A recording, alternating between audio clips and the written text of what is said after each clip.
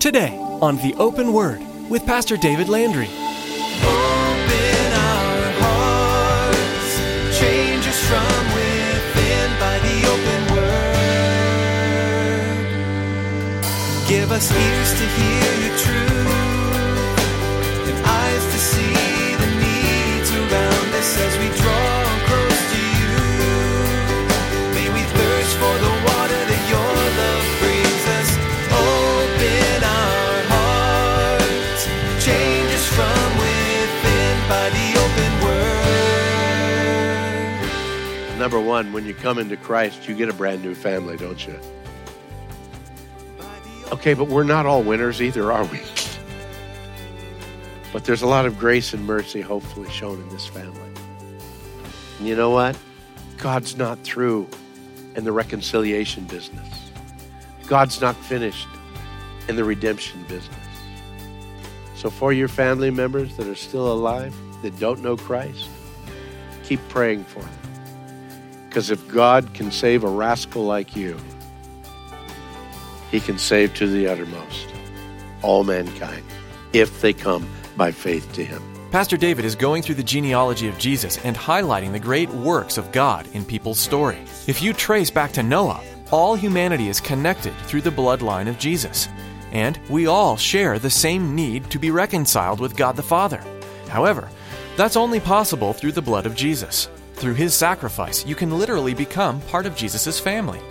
If you're having a hard time with your earthly family, God wants to continue to redeem and reconcile humanity, so pray for them. Now here's Pastor David in the book of Matthew chapter 1 with today's edition of The Open Word.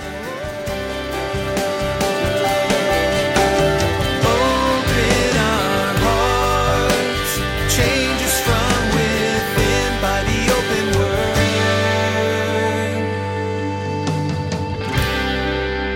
God brought conviction to David. Now, a lesser man would have just rebuffed the words of Nathan the prophet when Nathan came in. As a matter of fact, as king, he could have said, I'll have your head, before the sun falls tonight. He could have done that. But when the convicting words of Nathan the prophet came to the very spirit and soul of David, David's heart was broken before man and before God. He had had an illicit relationship with another man's wife. She became pregnant, and so to get him out of the situation, he actually killed her husband to cover up his own sin. And yet, as the Word of God declares, be certain your sin will find you out. When your sin is found out, though, here's where the question comes in. How do you respond? How do you respond when suddenly the reality of your character suddenly shines through, or the actions, the attitudes suddenly break through? Man, it might have been a point of weakness, but bam, suddenly it's there. And somebody says, man, I thought you were a Christian. I thought you were one of those that professed to be a believer. And the attitude or the action or the words come through. Fortunately for David, he confessed his sin. And we see that really he was truly heartbroken because of it. Those of you that have raised children, you know the difference between confession and heartbrokenness. Somebody says, hey, wasn't that you? And the kid has crumbs all over his face. Wasn't that you that took those cookies? No, not me, not me. Then where all those crumbs come from? Okay, I did it. But there's no sorrow. The sorrow comes when a heart is actually broken. Some children are very tender that way. You point to their wrong and they're broken because of it. And others stand in stark, no, you're not going to break me. If you have more than one child, you've probably seen both of those things. For David, he was heartbroken. Turn with me, if you would, to Psalm 51. Psalm 51 is actually the testament of the brokenness of David and his hunger for renewed relationship with God. I believe it's verse 5, where in chapter 51 of Psalm, where he says, wash me thoroughly from my iniquity and cleanse me from my sin.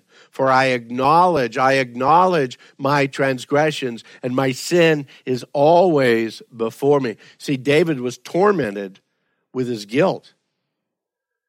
And then he goes, against you, as he's crying out to God, against you and you only have I sinned and done this evil in your sight.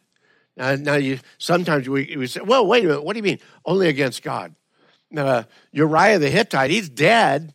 Bathsheba was taken advantage of by his power and by his authority and bore a child because of it. What do you mean he's only sinned against God? If you understand the reality of what sin really is, what I do to you is simply a symptom or a consequence of my sin against God.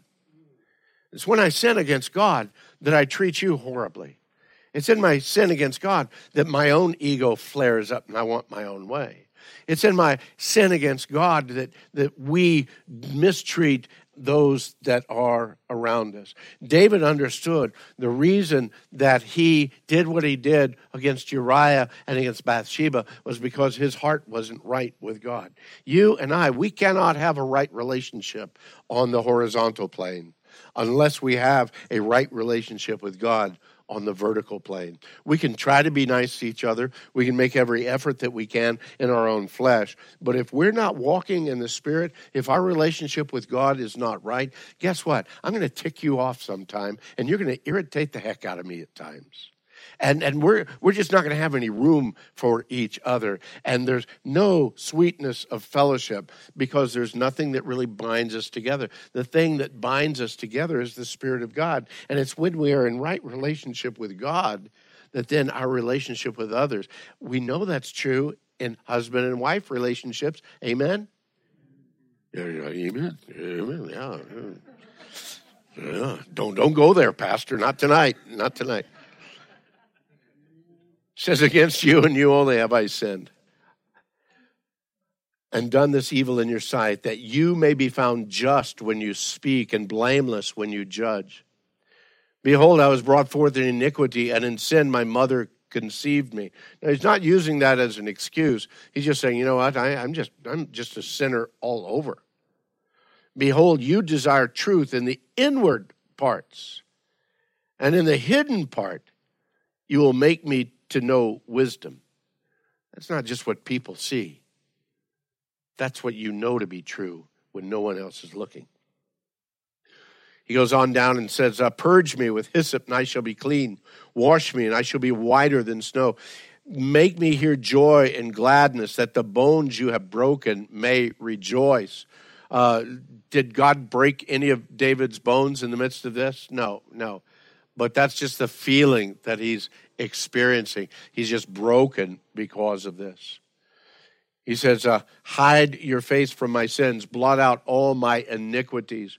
Create in me a clean heart, O God, and renew a steadfast spirit within me. One that's going to keep track and keep the pace and keep on level, that steadfast spirit. Don't cast me away from your presence. Don't take your Holy Spirit from me. Restore to me the joy of your salvation. Uphold me by your generous spirit. Then I will teach transgressors your ways, and sinners shall be converted to you. God did forgive David. God gave David another chance. That baby died. That baby that Bathsheba was carrying did die. But in God's forgiveness, David actually bore 4 other sons through Bathsheba: Shemiah, Shobab, Nathan, and Solomon. These 4 by Bathsheba, the daughter of Amiel. 1 Chronicles tells us that. Well, it was through Solomon that we then find Matthew's genealogy of Jesus, of Joseph's lineage, again, the legal guardian of Jesus. Yet it was Nathan, another son of David and Bathsheba, that again came the lineage of Christ through Mary. So as the son of Bathsheba, it was through Nathan that the Savior was born. Our God, everything we see in this, our God is a God of reconciliation. Our God, we see it all through his plan. He is a God of redemption. He shows it to us all throughout his creation. We see it even in the lineage of Jesus. His lineage, the very lineage of our Savior, is the testimony of reconciliation and redemption. His very family line. And how amazing is that? Our God can take our messes, he can resurrect them for his glory. What seems to be death in the sight of this world is actually life in the arms of Jesus and in the presence and for the purposes of God. When we look at our lineage, you and I, we might come from kings and princes or good stock and civic leaders. We might be able to declare a godly heritage that went before us. Yet each one of us, we have to stand in our own right, and none of us have anything to boast about, do we? I don't care how good the lineage was before us. I don't care how good our lives have been. None of us have anything to boast about. Even the Apostle Paul, with all of his degrees, with all of his pedigrees, he tells us in Philippians chapter 3, he says, though I might have some confidence in the flesh, if anyone else thinks he might have confidence in the flesh, I more so. Man, I was circumcised on the 8th day. I was of the stock of Israel, of the tribe of Benjamin. I was a Hebrew of the Hebrews. Concerning the law, I was a Pharisee. That meant he kept every jot and tittle, everything. Concerning zeal, persecuting the church. Concerning the righteousness which is in the law, I was blameless on the outside. But what things were gained to me, these I have counted loss for Christ. And yet indeed I also count all things loss for the excellence of the knowledge of Christ Jesus my Lord, for whom I have suffered the loss of all things, and I count them as rubbish, that I may gain Christ and be found in him, not having my own righteousness, which is from the law, but that which is through faith in Christ, the righteousness which is from God by faith. If anybody had a lineage that he could be proud of, it'd have been the Apostle Paul. Paul says, man, that's nothing. I am nothing. And when we look at a lineage like Christ had, we understand, you know what? God can use anyone. And so we have nothing to boast about. That listing that Matthew gives us, like I say, it's not complete. He generalizes and he skips, but primarily it covers the timeline from Abraham to David, and then David to the exile, and from the exile to the birth of Jesus. And all along that, listing 14 generations each in those 3 different sections, he gives enough of the legal claim for messiahship to Jesus. He had the rightful claim, Jesus had the rightful claim as a descendant of David to be the Messiah, and Matthew's genealogy gives evidence for that, at least under Joseph's lead and head. Now, when we look at the 3rd chapter of the book of Luke, turn over there with me if you would. In Luke chapter 3, down in verse 23 is where it begins.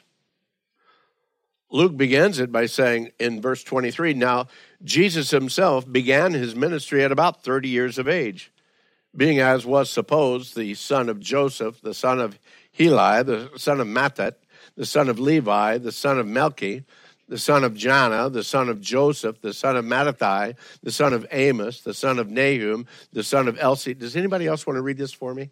The son of Maath, the son of Mattathiah, the son of Shemi, the son of Joseph, the son of Judah, the son of Jonas, the son of Rasha, the son of Zerubbabel, the son of Shealtiel, the son of Neri, the son of Milchi, the son of Addi, the son of Gosam, the son of Elmodam, the son of the son of Josie, or Jose, the son of Eleazar, the son of Joram, the son of Mathat, the son of Levi, the son of Simeon, the son of Judah, the son of Joseph, the son of Jonan, the son of Eliakim, the son of Melai, the son of Menon. Are you sure there's nobody that wants to read this?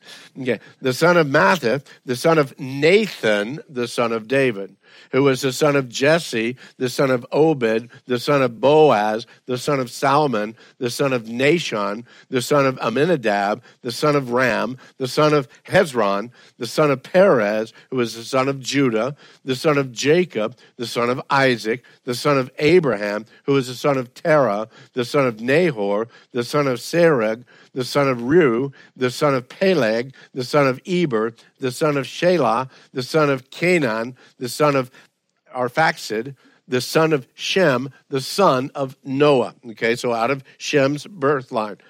The son of Lamech, the son of Methuselah, the son of Enoch, the son of Jared, the son of Mahaliel, the son of Canaan, the son of Enos, the son of Seth, the son of Adam, the son of God. One of the first things that we see here is that Jesus begins his ministry about the age of 30. Now, that was the age that actually the Jews allowed someone to be called a rabbi. You had to be at least 30 years of age. One of the things, too, we find in Genesis that Joseph was about 30 years of age when he came into Pharaoh's court after all that Joseph went through in his life, being sold by his brothers, being in prison, being accused of molesting Potiphar's wife, and all these things. Finally, when he gets into the court of Pharaoh, he's about 30 years of age. Did you know that David was 30 years of age when he actually became king of Israel? It was Ezekiel's 30th year when the Lord began showing him the visions that we find in the book of Ezekiel. And 30 years old was the youngest you could be to serve as a priest in either the tabernacle or the temple. Jesus began his ministry right on time. Luke's list actually gives us 76 names from Jesus to Adam, the Son of God.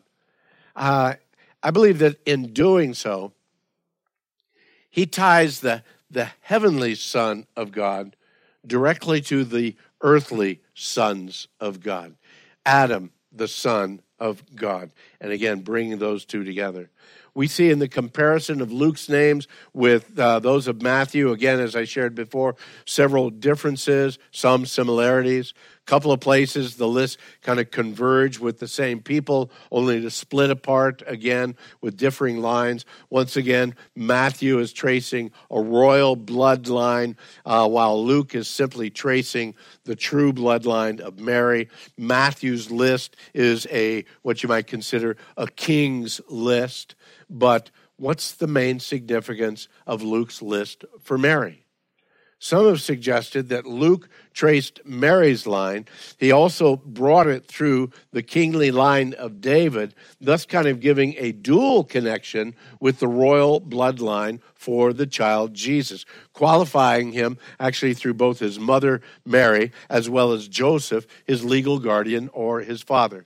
Luke brought it all the way back to Noah and to Adam, and in doing that, he's connecting all of humanity. Catch this, all of humanity is connected with the bloodline of Jesus. Do you realize that? From Noah and his sons came all of humanity. And if that's not enough, go all the way back to Adam. And through that, so all of humanity is connected in that bloodline. Every tongue, every tribe, every ethnicity, every people group, through all of us flow that common blood. And with that common blood, there comes a common call to all men everywhere to be reconciled to God through that spotless, sinless blood of our elder brother, Jesus Christ, who became a sacrifice for us all, because all humanity has sinned and is in need of a Savior. I love what Hebrews tells us about that brother relationship with Christ. Hebrews chapter 2, if you could turn in your Bibles there. Hebrews 2. Down in verse 9 of Hebrews chapter 2, verse 9.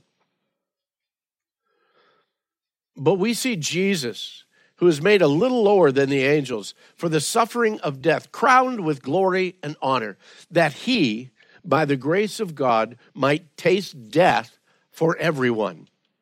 For it was fitting for him, for whom are all things and by whom are all things, in bringing many sons to glory, to make the captain of their salvation perfect through sufferings.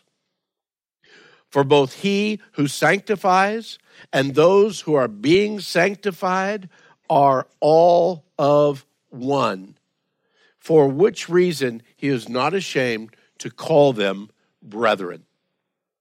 Down in verse 17, therefore, in all things, he had to be made like his brethren. That's the incarnation. That's the nativity of Christ, to be made like his brethren, that he might be a merciful and a faithful high priest in things pertaining to God, to make propitiation or a full and complete payment for the sins of the people. For in that he himself has suffered being tempted, he is able to aid those who are tempted. And then right into chapter 3, therefore, holy brethren, partakers of the heavenly calling, consider the apostle and high priest of our confession, Christ Jesus. In Christ, we have that opportunity of not just being of the same blood, but being literally of the same family, that heavenly family, through the sacrifice of Christ. We are, through the sacrifice of Christ, his brothers, his sisters. In blood, we are related all the way back to Noah, all the way back to Adam. And so in Matthew and in Luke's genealogy, we see both the legal and the logistical way that God filled the reality of what the Apostle John tells us in the opening passages of his gospel account. John 1, very familiar passage. Not 1 John, but John chapter 1, verse 1. In the beginning, you know it, was the Word. And the Word was with God, and the Word was God. He was in the beginning with God.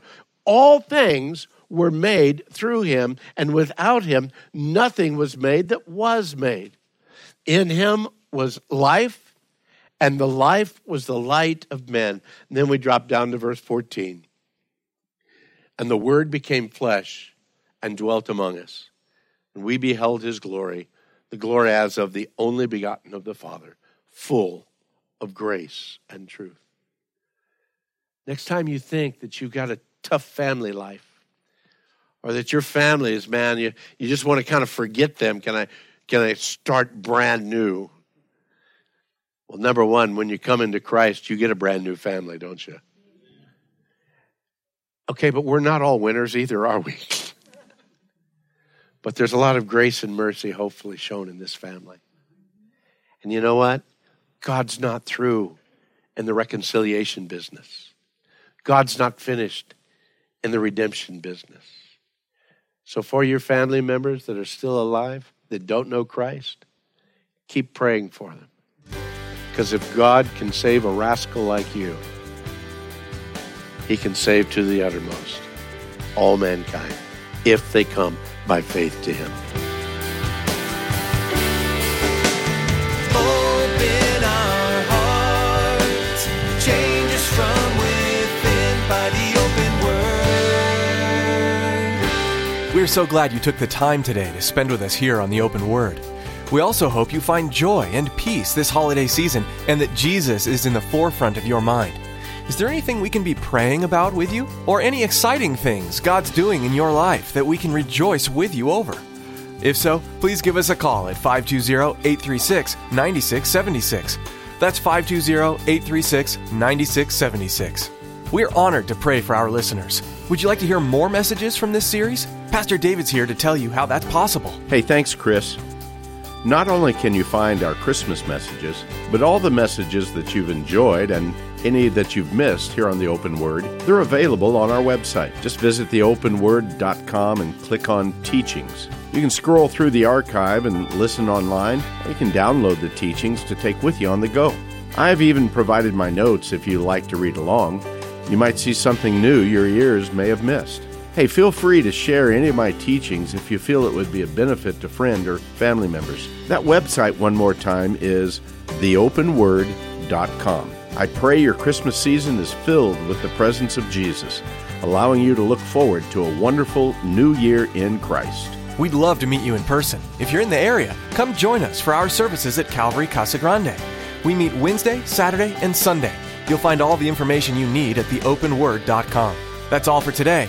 Join us next time to continue digging into the Word of God right here on The Open Word. Merry Christmas. Make us more